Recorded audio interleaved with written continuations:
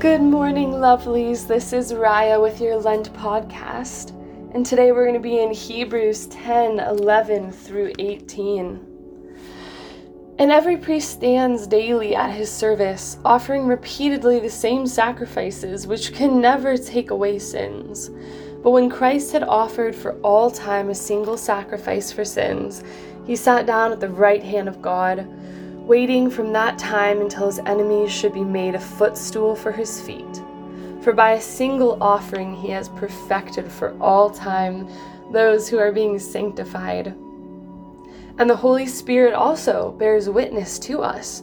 For after saying, "This is the covenant that I will make with them after those days, declares the Lord, I will put my laws on their hearts and write them on their minds." Then he adds, "I will remember their sins and their lawless deeds no more. Where there is forgiveness of these, there is no longer any offering for sin." What I am struck by so deeply in this passage is how simple and simultaneously profound the main message is. That despite human effort, nobody was able to make a sacrifice for sin that had lasting effects.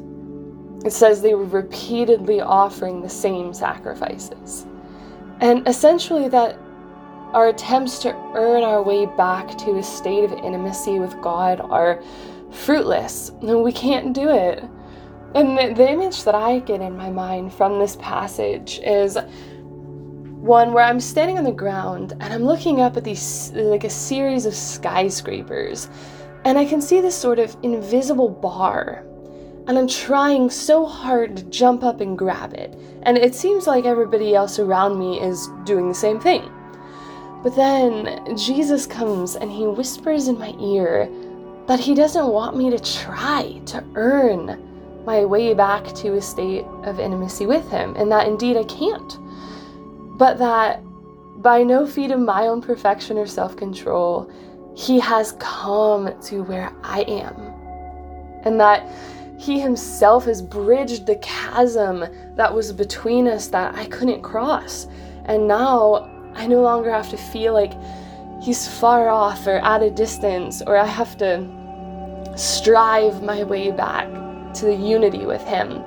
But now I'm free to look down to the ground, and he's pointing out to me like the moss and the flowers and the trees and the things he's created, and they become this sort of love letter to me from him. And I can feel the space between us shrink and shrink until there's just no space at all.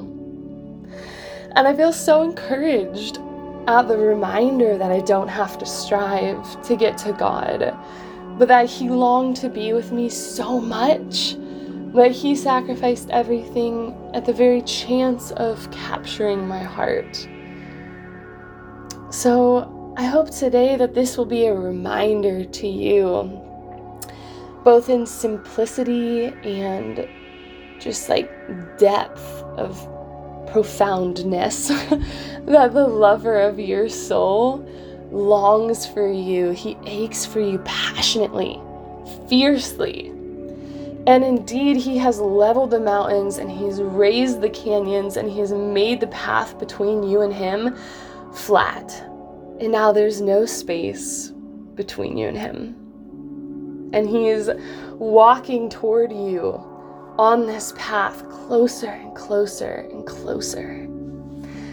And I think this is like the journey of our lives, that he's made the way and we're just taking a step closer to him and him to us every day.